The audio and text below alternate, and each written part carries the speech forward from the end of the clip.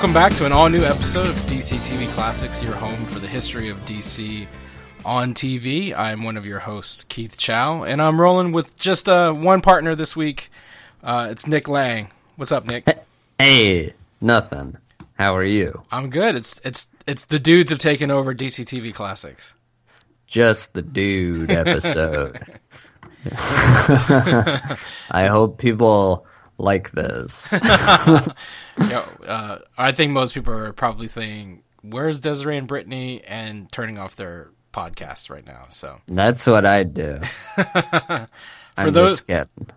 just kidding. No, you're not. For those of you who have decided to continue listening on, this is a special post San Diego Comic-Con edition of DC TV Classics. Nick was actually at Comic-Con for part of the convention. You were on a panel, right? Yeah. I was there on Sunday. I was on a panel about Harry Potter because I do that. My theater company, StarKid, started out by doing Harry Potter parody shows. So I was on a fandom Harry Potter panel. It wasn't like an official Harry Potter thing, but like something for the fans. So it was like me and then people like from real people play Quidditch for real. They don't fly around, but they do carry brooms between their legs and play the game. So there were some people from that, and there were people that made like fan films, and there's an off-Broadway show right now called Puffs that is about what were the Hufflepuffs doing through all 7 years of the Harry Potter story. Yeah. Oh, that's like a Rosencrantz and Guildenstern version of Harry Potter. Basically, yeah. So, well, I've never seen it, so maybe it's not like that, but that's they were there. Yeah, and then me. It's like I don't know how relevant I still am because those shows are. The first one is like 8 years old at this point. So, well, that's the beauty of the internet. Things live forever on the internet, and people are still discovering a Harry Potter musical. There you go. It's immortal, so it'll be around long after I die. That's the mark I made on the world. There you go. I mean, hell, that's better than most folks. I don't know. How many Comic-Cons had you been to prior to this one? I've been to this one, and then I was at one previously. In terms of San Diego Comic-Con, I've been there twice. The last one I went to was, I think, in like 2009 or 10. Oh, wow. So it's changed in the last eight years or so since you've been. Yeah, it has changed. Comic-Cons in general, I think, have changed since, I used to go to them as a child. So I guess we'll talk more about that coming up, how they've changed for me. But yeah, it's cool. It was cool to go see. Yeah, I mean, I actually skipped this year. I've gone the last 2 years, and before that, I'd gone in 2009. Maybe we're at the same Comic-Con in 2009. Hey, there you go. It's like kismet that we would one day do a podcast together. But yeah, in the 8 years since like I did my first San Diego in 2009 to at least last year's, and I'm sure this year was an even bigger turn out and blow up than previous years. It is, for those of you who've never attended a San Diego Comic-Con, it is a clash of it's a culture shock, let's just say, right? Yeah. I think just the overwhelming nature of Comic-Con, especially as soon as you get to downtown San Diego, it's not even getting into the convention center. It's the whole Gaslamp district outside the convention center that's just packed. If you're an introvert that has problems with being around other people and germs, you might not want to go to Comic-Con. Yeah, exactly. It's huge. You'll walk around anywhere in San Diego and you'll see somebody dressed up like Deadpool in a bathrobe or something like that. In a Deadpool bathrobe. You know how, at the end of the movie Deadpool, he comes out Ferris Bueller style? So there was a lot of that cosplay? There was a lot of that this year. People love the Deadpool. Yeah, last year was an abundance of Harley Quinns. So many Harley Quinns, but this year, It's Wonder Woman. Oh, it of was course. all Wonder Woman. That makes a lot of sense. Which was cool. Because you go like, Wonder Woman was a good movie. That was what they had on Harley last year, is that this year they actually cosplayed a good movie. Yeah, there you go.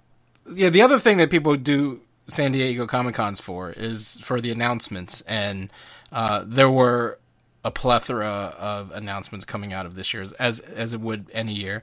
There were actually some relevant bits of San Diego announcements that I think pertain to like the stuff we talk about here on DCTV Classics, and we'll run through a couple of them quickly because I think the level of interest that both of us have varies in terms of the announcements. So we'll start with we discussed, I think, on the last episode, Erica Durance has been cast to play Supergirl's mother on the Supergirl TV show, and I think you got your first look at Erica as Allura in the Supergirl's trailer that they unveiled, and I guess that means she's going to play a larger role. I know, Nick, you don't watch Supergirl, but I think she's a great actress.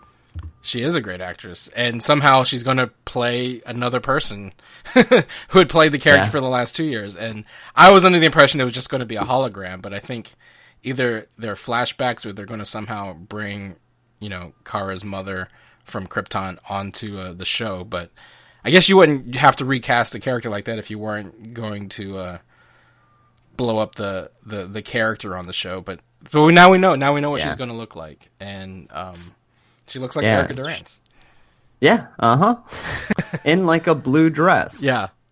Ironically enough, Erica Durance looks like Erica Durance. So I wonder if anyone will make any comment that, Kara's mom looks a lot like Lois Lane. But yeah, maybe they will in the show. Maybe Superman will meet her and go like, "You look oddly familiar." Well, speaking of Erica Durance as Superman, the other kind of like Smallville adjacent announcement that came out of Comic-Con was that Tom Welling, Superman himself, Clark Kent himself, is making his way back into DC TV. He decided he wasn't ever going to put the Superman tights on, and look how that turned out for him. Now he's got to come back. He's got to come back to TV, but he's on another DC show. This is a Vertigo show on Fox called Lucifer, and that's about the extent of how much I know about Lucifer. About the devil? It's based on a Vertigo comic, and it's about Lucifer himself, and it's described as like a dramatic supernatural procedural show. So I'm not exactly sure how you take the Lucifer comic and make it a procedural, but apparently Tom Welling is back in the DC TV fold, so great. There goes the opportunity of having Tom cast on Supergirl and interacting with Erica, but no, he can do it. He can still do it. He's only on Lucifer. No one cares about Lucifer. Actually, that's not true. I think Lucifer has quite a fan base. It's just he's not on Supergirl as somebody else. Is I guess my point. Yeah, that's true. So I'm sure they can find a way. And in fact, Lucifer is part of the Vertigo comics.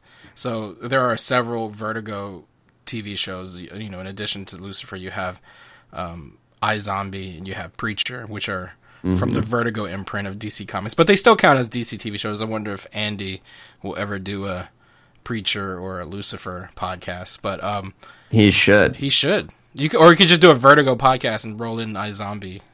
There you go. But yeah, so Tom Welling is back in the DC fold. Erica Durance. So we have our Lois and Clark from Smallville back on TV. Where's Chloe? That's a good question. Chloe turned into Felicity on Arrow. I'm going to edit that out because people on Twitter will tear us apart for that. Oh, okay. The other huge announcement I think we'll spend a little bit of time on is that they showed what the cast of Young Justice Season 3 is going to be made up of.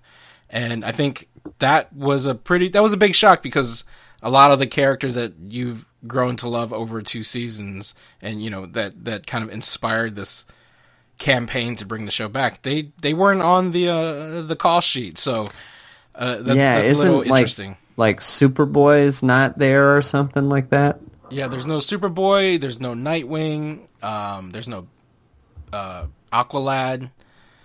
It looks like Damian Wayne Robin because he's got like a little hoodie on, so that looks to be one of the characters. You have Roy Harper looks like is coming back, Blue Beetle is coming back, Kid Flash is coming back, but it's not Wally. It looks like it's Bart Allen in the Kid Flash costume. It also looks to have Static Shock, Wonder Girl, Beast Boy, and then 3 new characters for this season. Arrowette, which is like a Green Arrow's female psych. I wonder if she's related to Artemis at all. I don't know. A new character named Tracy 13, and the Spoiler. So, no Tim Drake, Spoiler. But they brought in Spoiler, which is interesting. Right, yes. Spoiler's cool. Spoiler's really cool. But again, I mean, it could be that it's Tim Drake in the hooded Robin costume, but I think most people associate the hood with Damian, right? Damian, yeah. So, well, who knows? It's like who knows what'll end up happening. It's like I can see why they'd say let's change it up. It's to keep the show fresh. I never saw Young Justice. Oh really? Yeah. I hear it's great though. It is great. Yeah, so maybe the characters will show up in some other way. Maybe. I mean, for those of you who do like Young Justice, you'll probably remember that the leap from season 1 to season 2 also consisted of a time jump and introduction of many new characters. So a quick download for you, Nick. In season 1 of Young Justice, it revolved around the core group of Dick Grayson as Robin, Ms. Martian, Aqualad, Kid Flash, Wally West, and a character named Artemis, who was kind of poised to be Green Arrow's sidekick. Like Speedy. Right, she was, right, because Speedy was a character, Roy Harper, and then part of the plot of season 1 is that he was like, I don't want to be a sidekick anymore, and he leaves. Spoilers ensue. We won't get into like why he leaves and what happens to him, but that's the core cast of season 1. I'm looking at a picture right now. Do they have Zatanna in there? Yeah, so season 2 they expanded. It's kind of like the jump between Justice League and Justice League Unlimited, where season 2 introduced a whole bunch of new characters. So in addition to those core, and of course I forgot to mention Connor Superboy. That was also the main plot of the first season. Season 1 is finding Superman's clone. We saw those core characters kind of grow up in season 2. I think it was like a 5-year time jump, and Dick was now Nightwing. Barbara was in the mix. Ms. Martian was a lot more mature. Aqualad had defected and become part of Black Manta's army for reasons we won't go into for fear of spoilers. And then it introduced like characters like Beast Boy and just a lot more of the Zatanna, a lot more of the kind of teenage sidekick characters. And now it looks like they're doing another leap and introducing even more for Young Justice season 3. So, Nick, cool. You should watch Young Justice, and in fact, you should hurry because it looks like Young Justice seasons 1 and 2, as well as all 4 seasons of Justice League, are leaving Netflix. Oh no! I gotta get on that. You better get on that because it was just announced. Netflix showed their August. Every month they list which shows are leaving, which shows are coming, and it looks like in August they are getting rid of all of their DC animated shows. So I wonder if they're setting up their streaming service now by getting rid of it on Netflix. Maybe. How are you gonna watch your DC stuff without Netflix, Nick? I don't know. I watched I bought Wonder Woman on iTunes, all of the whole series. Just for the podcast? Yeah. Kinda. And for my own pleasure. I wanted to, be able to like rewatch it and go like, okay, I'm familiar with this. So it looks like you'll just have to do that for Young Justice then. Yeah, I'll buy the whole thing just for you, Keith. Just so we can talk about it on DC TV Classics. Mm-hmm. Absolutely. I want to be informed. Well, if you want to watch season 3, you probably would want to binge the first 2. somehow. Who knows? Maybe they're changing everything. Maybe it's not necessary. Well, but I'll watch it. You should watch it anyway. Well, it was funny that I don't recall, and maybe you saw something I didn't since you were on the ground, but I don't think DC made any major announcements about their streaming service during Comic-Con, did they? Not that I saw, no. So beyond just the Young Justice teaser and announcement. Well, it wasn't a teaser. It was just kind of like showing a promo image of the new cast, but that was kind of the only real nod to their streaming service. And I wonder if this is kind of a precursor to, setting up their streaming service to be the exclusive place to find any DC content going forward. So it's almost like, this our podcast will only exist to talk about that one streaming channel, since there won't be other outlets to watch classic DC shows. Yeah, sounds fine. I don't know. I mean, are you okay to invest in yet another streaming? Like you'd have to have like Netflix and Hulu and Amazon, and now you got to get DC. Well, money. I don't even have Hulu or Amazon. I have Netflix, and I bought Showtime so that I could watch Twin Peaks, and that's it. I keep on stop watching TV and then going I should stop paying for this. That's true. Well, that's what happens when you don't watch current television. I know, right? I gotta get with it. What am I doing with my life? Yeah, if not watching TV. That's the only thing you should do with your life, Nick. Yeah, you're right. You're right. So those were the DC classic relevant news bits to come out of San Diego. For the rest of I just want to kind of just talk about your San Diego experience, and as you alluded to earlier, what you noticed in terms of what's changed between your first Comic-Con experience, your first San Diego Comic-Con experience in 2009 or so, and how it's changed. I mean, you only also went on Sunday too, which was kind of Sunday's the chillest day of Comic-Con, just because by then all of all of the panelists and all of the artists are zombies by then. But yeah. So what was how would you describe, the evolution or de-evolution of your Comic-Con experience from 8 years ago to now? Well, actually last time I went to San Diego Comic-Con, I didn't do too much. I did kind of similar stuff where I walked around the floor for a little bit. And then this time I went to a panel, and I went to a few panels and did my panel. Mm-hmm. Last time I went, I did even less. I just kind of walked around the floor, and then was okay, I get it. But for me, I'm more think about San Diego Comic-Con versus the Comic-Cons that I went to growing up in Michigan. Mm-hmm. And I'm looking at the difference between that. Basically, it seems like, nerd culture has just grown exponentially. Every movie now is a superhero movie. Superheroes are huge. They're everywhere. Comic books are, they're all over the place. Right. So it seems like Comic-Con to me, it seems like kind of like a corporate expo, where it's everybody going and showing you, here's what movies are coming out or what TV shows are coming out, and you walk around and you look at it, and they, all the stuff that I was used to going to Comic-Con for, which was try to find old comics and old Ninja Turtle toys that I used to have and got lost. I lost them. I try to go find those, and everything like that in San Diego Comic-Con kind of gets pushed into the back corner, right?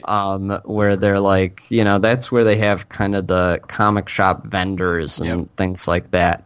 And most of what it is nowadays seems to be here's the Nickelodeon station, or here's this Hasbro station, and here's the station about this toy company and this thing. which is cool. I went and looked at like the Sideshow collectible stand, and they have like a ton of statues of things, and I looked at the statues and I thought, these are really cool. I'll never buy them. Right, because they're like $500. They're like $500, yeah. And we're not exaggerating. Those are the actual prices for a Sideshow. Those are the least expensive ones. Because these statues are huge. They had like a life-size Batman thing. And I said, this is nice, but I would never buy this. Yeah. But somebody would. I was walking around listening to people going like, I already have a Chewbacca statue, but this is a different Chewbacca statue.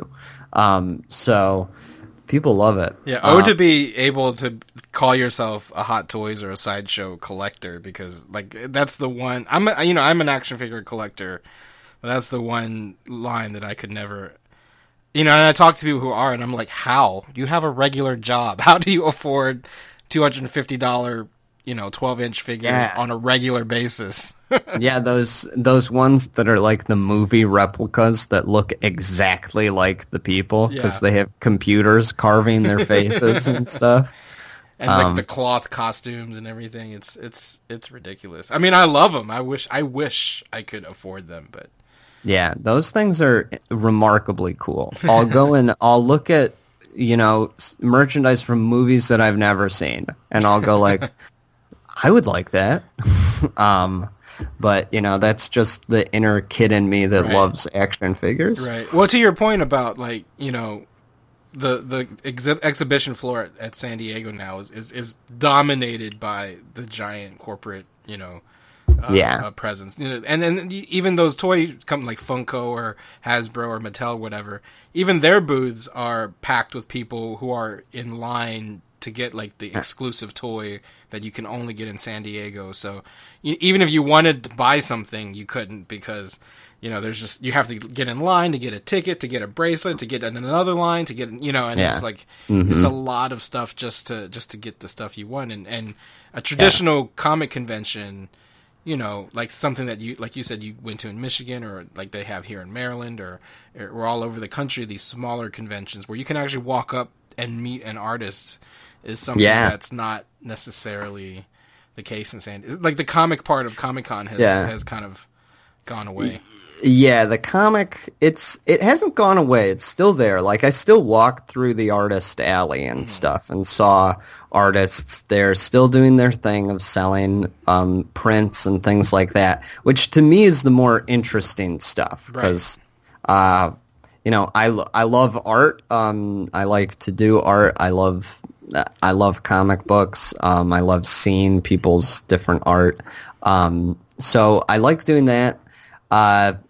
Yeah, but it seems like it's more like Disney World nowadays, to where you go, like, everybody goes dressed up and they bring the whole family. You'll see babies there and like whole families that are all dressed up together. And I remember back in Michigan, it was like old people in T-shirts, in like Star Trek T-shirts, and maybe you'd see one guy dressed up like Cobra Commander, and you'd go, "I can't believe it! It's Cobra Commander!" But now, and then these shows are in like a ballroom in a hotel, and not in like a giant convention center. Yeah. Mm-hmm. So it's certainly a little different, a different kind of experience. It used to feel like way more.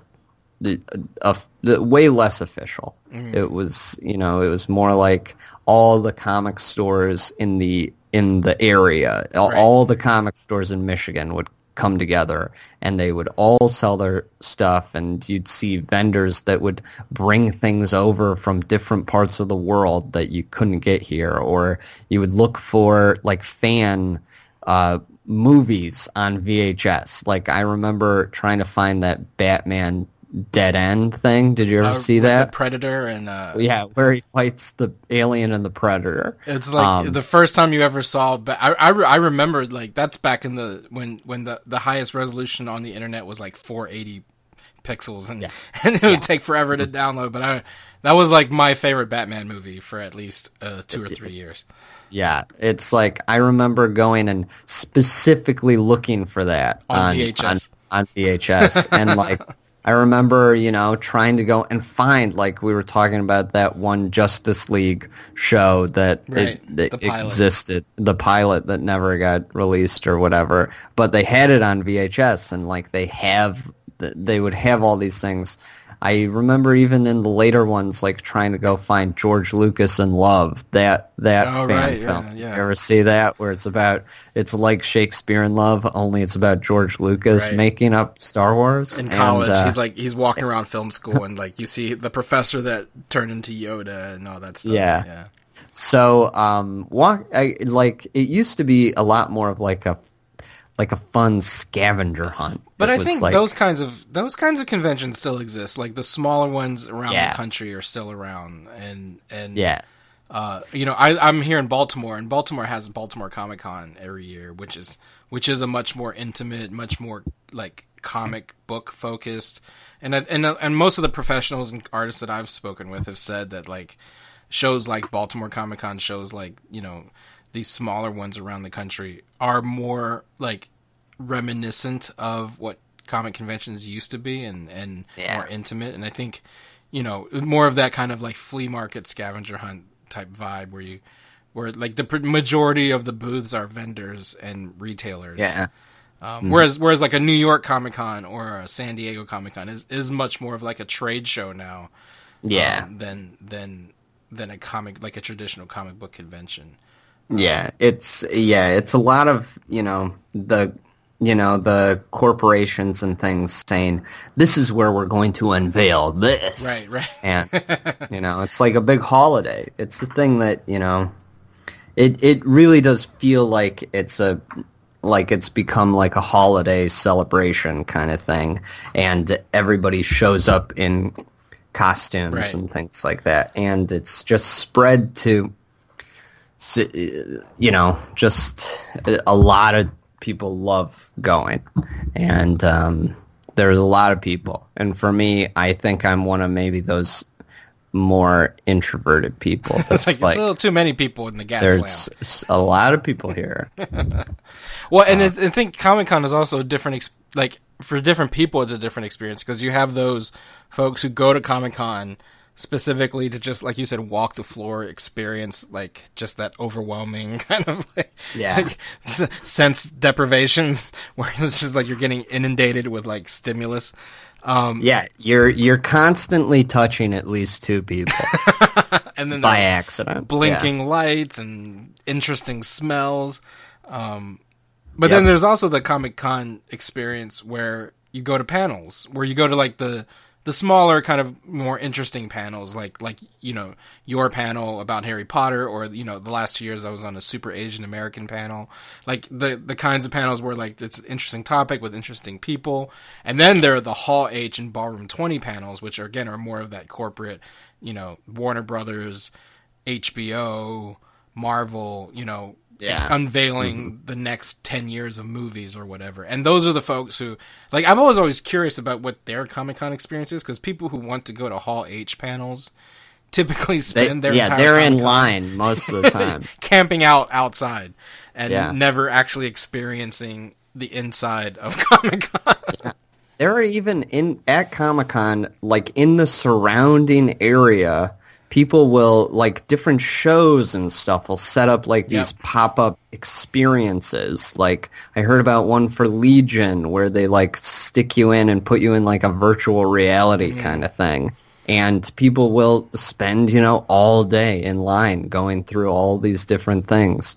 And so, in that way, it does feel a lot more like Disney World. To where you're waiting to go on rides, Well, and it's true, like, for people who may not be able to get into Comic-Con itself, like if you couldn't get a pass or you couldn't get a ticket, but you somehow wound up in San Diego in late July, you don't actually have to go in the convention center to experience Comic-Con, because as Nick said, the whole Gaslamp district is basically Comic-Con, and for at least 5 or 6 blocks in a circle, you can find experiences without actually even having to have a badge or go into the convention center. So, Comic-Con is like I said, it's different for different people, but it's definitely, I wouldn't even say it's something like everyone should experience, because I think some people... Yeah, some people might be a little freaked out. Right. But if you have the wherewithal to experience Comic-Con, I do suggest that you should. I did two of them in a row, and even if what did you think? What did you think with the changing of the years? Like, how have you thought Comic-Con has changed from 8 years ago to today? Yeah, so like similarly, in 2009, it was still a fairly big deal. It was 2009 was the year. It was the year after the Dark Knight. It was, right when the Marvel Cinematic Universe was about to explode. It hadn't exploded quite yet. So there were still Hall H panels. I feel like the frenzy over Hall H had not reached fever pitch yet. I think that year, 2009, the biggest crowd was for Twilight. And holy cow! It was a different time. What was interesting? What I recall. What was interesting about that was that you heard just kind of like overhearing people on the floor. You could see the divide coming between like different fandoms, and then a more female-driven fandom being kind of centered upset a lot of people who were like, "What are these girls doing here?" Basically, was the gist, I think. That is the classic nerd war of there are too many girls exactly. Here.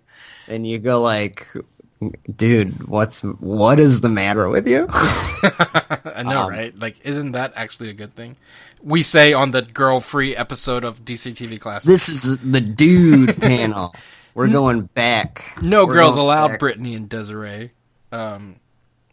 So that was definitely, and it was that was my first ever San Diego experience, and I remembered being overwhelmed and kind of like taken aback by just all of the stuff. I think it's a different experience too, because I was fortunate enough to be at an exhibitor booth that year. One of my partners on Secret Identities, Jerry Ma, he used to have an exhibitor booth at San Diego Comic-Con, I think for like 10 years in a row. He's since retired from San Diego. So, but I think it's a different experience when you have like like almost like a home base. You can kind of like touch and be like, leave me alone, So that was an interesting experience. 8 years later, I came back to Comic-Con in 2015. I guess that's 7 years later. 6 years. I can't do math. It was 6 years later. And I did my first Comic-Con in 6 years in 2015. And yeah, it was a completely... I think everything that I was overwhelmed by in 2009 just was exponentially greater. Like, the crowds were bigger, the lights were brighter, the sounds were noisier, the smells were stinkier. But the thing is... And that year was crazy because I only went to San Diego for 24 hours. I literally flew cross country, spent the day walking around the floor, did my panel, and took a red eye back east. And that was the dumbest thing I'd ever done. I was literally a zombie for probably 3 weeks after that. Oh boy! Last year I spent a few more days in San Diego. Stayed with a cousin who lives nearby. I didn't have to do the whole hotel. Lottery and like roulette that a lot of people have to do. And so it was a little bit chill, like went to a couple more parties, hung out a little bit more. But yeah, I think for people who, like I was saying earlier, like it's a different experience for different people. One of the things I do take away from a Comic-Con experience is kind of like seeing people you haven't seen in a while. One of the cool things about being on Twitter is that like you forget that Twitter people are real, so the opportunities to meet other Twitter people in real life is always kind of cool. So that's something that I look forward to. Part of me, I was glad I didn't go this year, but there was some FOMO in me when I was seeing all my friends on my timelines posting the pictures from Comic-Con. So yeah, but it's definitely like it's an acquired taste, and you have to have a taste for it. It is cool. It is cool. It's like I didn't really go to too many panels, because I had my panel to do. I went to a voiceover panel because our agent for Star Kid is a woman named Pat Brady, and her husband is Bob Jules, who does a lot of voiceovers for cartoons. And so I went to go see him on his panel, and there were a bunch of other great guests on there, so that was really cool. And then when I went to go in to do my panel, the previous panel was wrapping up. And if we're talking about, DC TV classics, I saw someone who I have admired for a long, long time, Tara Strong, who was on the panel. Because it was a panel for the DC superhero, I don't know what it's called, the DC Superhero Girls. Yeah, that's right. Thing. That's what it's called. That's what it's called? Okay, that's exactly good. What it's called. And so they were premiering some kind of new movie, and then they were talking about it, and I, didn't expect to see Tara Strong, and when I saw her, I did feel a little starstruck, because she's Batgirl from Batman the Animated Series. She took over for Harley Quinn when Arlene Sorkin retired from doing the role, and she's still doing Harley Quinn like that. She does that voice on the DC Superhero Girls show. She's also Raven on Teen Titans. She's also Raven on Teen Titans, and for me, she's also, Twilight Sparkle, My Little Pony. That's Friendship is Magic. So, it was pretty cool to see her. So it is cool to go and see people that you like and people that you admire. So that was pretty fun. We need to get Tara on the podcast. Let's make that happen. No, I'll be too nervous. I won't be able to say anything. No, I hear that she's very nice. Yeah, I think so. I mean, we'll make sure that if we ever do get Tara on the podcast, that you have proper warning beforehand. We won't spring her on you. You're right. It's time for another podcast. Think, oh, by the way, here's Tara Strong. I wouldn't know what to say. I'd be too nervous. But that's really cool. It's cool. That's cool to see. And it's it is touching when you go and you see families there. Yeah. And it is nice seeing. It's because comic books and these superhero things, in my opinion, are a lot of it is for kids. It's supposed to be. Yeah, it's supposed to be for kids, and so seeing it become accessible to new generations, and also to see, honestly, to see the female ratio start to grow. Yeah. It's for me, I'm that's great, because you see all these little girls going around and they're dressed like Wonder Woman, or I saw one family that was dressed like a super family. They were all dressed up like Superman and Supergirl and that. And the little girl saw someone who was cosplaying as Rey from Star Wars. Mm-hmm. And she, just stood there and looked at this girl for 20 minutes and wanted to, go up and talk to her and hold her lightsaber and stuff. And you go, how touching to see it reach these new young people, which is the whole goal of these, in my opinion, the whole goal of these fantasy series are to, be so extreme and fantastical that little kids can understand very complex lessons to learn. So it's very nice seeing this become accessible to new kids, and to see more kids at Comic-Con, and to see girls at Comic-Con, and to see all different kinds of people, not just girls, not just boys, every kind of people are there. And it's great to see that it's reaching all these new people. So. And I always wondered, like, what was it about? Like, why do nerds get so possessive over this stuff that they don't want to share with, like, girls and little kids and, other people of color? Like, it only expands and grows the base. You know what I mean? Yeah. Like, I don't get why people are so possessive over these things, that they would lash out against, like, too many kids, too many girls, like, it doesn't make any sense. If you love something, there's a reason you love it, and you want to share that with other people, I would think. Yeah, you'd think that sharing it and seeing more people like it would be the greatest joy. Right. But it's weird how some people get possessive to the point of being hostile it's like they go like, this is my thing. Yeah. If somebody else, and you go like, you didn't write it.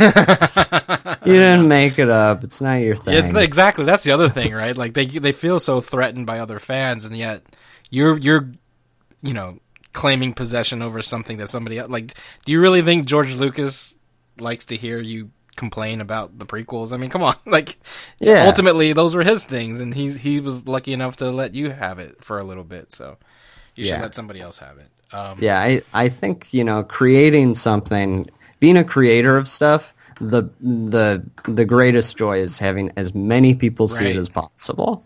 Right, exactly. Like, that's the thing is, and as someone who's created things, like, can you imagine if you saw kids and little girls come into a Star Kids show and you were like, get out of here. This is just for me and my friends. It's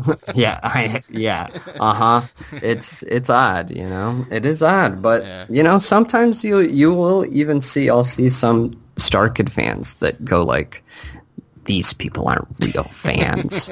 They're just Glee people. And you go like, guys, listen.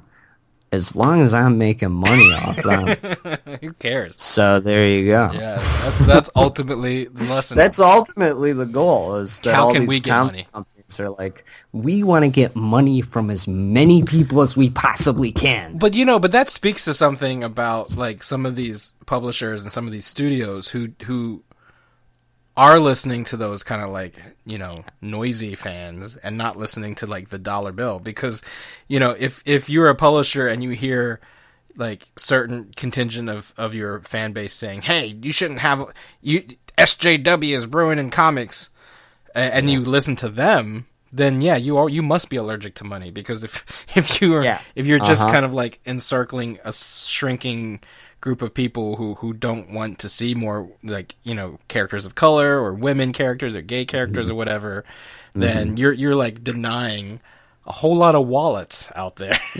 Yeah.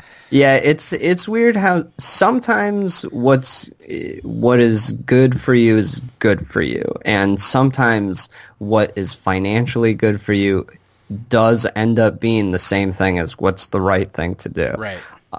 So it is.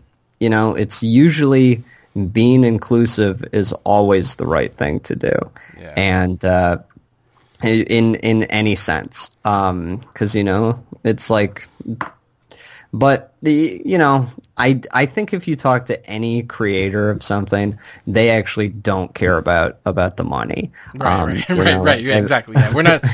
We're being a little silly. Yeah, but I think if you talk to any.